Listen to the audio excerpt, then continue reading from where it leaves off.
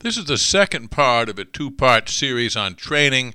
It features Brian Gracon, the president of Gracon Associates, a training and marketing consulting firm. You know, I think the surprising thing, especially in that article that you mentioned, the one that David Romano did, the difference between service viewed from independent retailers as compared to the big box players was very tiny, 1.5%. I would think, just from my observation, most independent retailers would be somewhat surprised at that, thinking that gap was a whole lot bigger than it actually is. Yeah, David estimated that 30 to 40% of flooring business goes through the big boxes these days. There's a lot of people buying there. Many times the independent retailer only hears from the disgruntled customers who had a bad experience, and so they're coming to the independent retailer. But there are a lot of people that apparently had good experiences. They're buying there. Whether they come back in 10 years or 8 years, I don't know. But you really have to think about strategies to get you competitive advantage, and competitive advantage often comes from things you can do that they can't. And that's why I'm presenting this seminar on these three strategies. Marketing techniques using these strategies is the reason people ought to show up for this, it seems to me. Well, we're going to cover three topics. I mentioned earlier that this approach integrates marketing, selling, and business management. So, we're going to cover all of them, and we're going to get fairly detailed. I'll be giving people templates and some forms to fill out, and we'll have small group conversations. How do you do it? How do you do it? Let's share ideas. There'll be a lot of that. It's one of the points of emphasis by the people who are running the education program at TISE West this year, to make sure it's an interactive and engaging experience, and people walk away from the sessions not only with things they know, but with things they can do and do immediately when they get back to the store. It seems like this is bringing selling on the sales floor to a different level. I mean, talking about really developing a friendly relationship and emotion. And you talked earlier about entertaining customers and enhancing their self-image.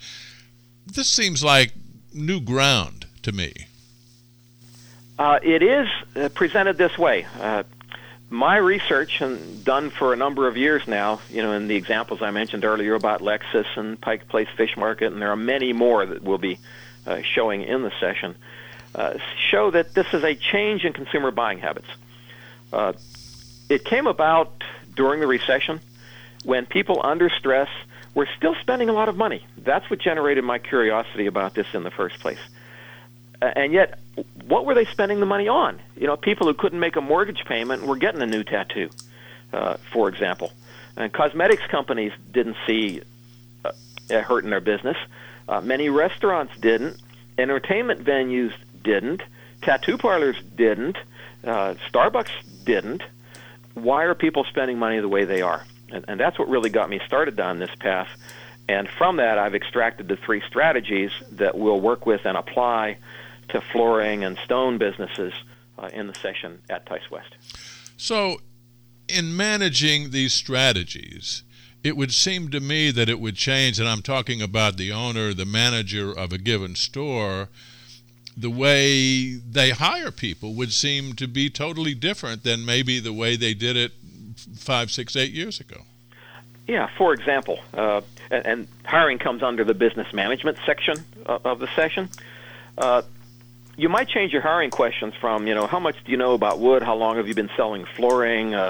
What percentage of the time do your measures have problems? The technical aspects of the job, to tell me about a time when a customer of yours had a great experience and what you did to make it so. Or tell me about a time that you really focused in on a customer's unique needs and were able to deliver it. Or tell me about a time you made a customer feel really special because of the way you worked with her or him. Different kinds of questions driven by those three strategies around self-image and entertainment or pamper. And one comment about entertainment, it doesn't mean you have to turn your store into a Disneyland or a Chuckle Fest for every customer. But entertainment can mean, can you simplify your process for the customer so that it's less painful than somewhere else? Make it a better shopping experience. Entertainment can include a nook for the kids, the ball games on a Sunday afternoon if you're open on Sundays, so people who come with the customer can watch the ball game while they're there.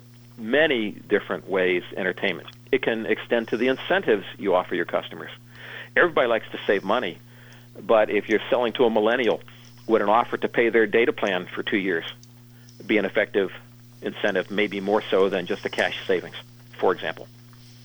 So many ways to apply these strategies, and we'll cover many of them in the session at TISE West.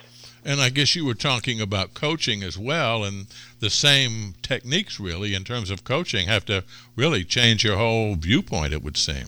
Yeah, they do. For example, you want your salespeople to pamper customers, but if you're a crack the whip kind of owner of the business and that's how you treat your salespeople, that doesn't fit together. So how do your people like to be treated? What's their self-image? What's your self-image as an owner? And what does it need to be to have the kind of business culture that you want to have? And then how do you interact with your people based on their self-image, your self-image, and modeling the kind of things you want them to do with customers? For example, around entertainment. What incentives do you provide to your sales staff that might be entertainment kind of incentives? Do you give people spa certificates because they made a terrific sale, if that's what they're interested in? Good idea. Good idea. It's a whole new attitude, really, isn't it? It's a different way of looking at things, and it's proven successful for many companies. So what I'm trying to do with this session is bring these strategies to our industries so that people can benefit from them and really compete more effectively for the consumer expenditure. Because otherwise the consumers are out going to the spa to pamper themselves or buying the 88-inch or whatever the latest is, flat screen or curved screen TV to entertain themselves, or getting that new $3,000 tattoo. So this will help the people in the audience compete more effectively, not only with other flooring dealers or big boxes, but with other ways consumers can spend their money and have been spending their money. Tattoos really cost that much? They can. Hundreds of dollars to thousands of dollars. Yep. Oh my golly, I'm too much of a coward to ever get a tattoo. You just told me, Dave, you don't have any tattoos. Hey, you and me both. Yes. Sum up this. This is a most unique seminar. It's going to be presented at TISE West, and this is on Wednesday, the 20th at 3:45. It's entitled Growth Strategies the Big Box Doesn't Want You to Know About. And Brian will be presenting that. Just sum this up for us, Brian. Sure. During the recession and since, many kinds of businesses grow no matter what, from luxury car dealers to tattoo parlors, amusement parks, cosmetics. And I've done a lot of research on how they've been able to do that, developed from that 3 growth strategies that, if applied by a flooring or a stone business, will help them compete more effectively with big boxes. And what we'll be doing in this session is sharing those strategies, reviewing the foundation and the validity of those strategies, and then most importantly, applying them in detail to marketing and selling and business management in our industries. So we hope people come, and I know they'll get a lot from the session, including learning from their peers as we work together in a workshop kind of setting to apply these growth strategies to our businesses. Yeah, the workshop is a really good idea. I think people like to become involved in the give and take that you can learn. Most interesting. Good idea. And we'll give people tools and templates they can use in the group activities and the workshops and then take with them afterwards as well. Now, I also understand that at TISE West, you're also doing another presentation involving social media. Tell us about that. Sure. On the show floor, there is going to be a social media lounge where a number of speakers will be sharing tips and techniques on effective use of social media to improve our business results as well. And I'll be doing one of those sessions. It's Wednesday the 20th at 2:30 in the afternoon.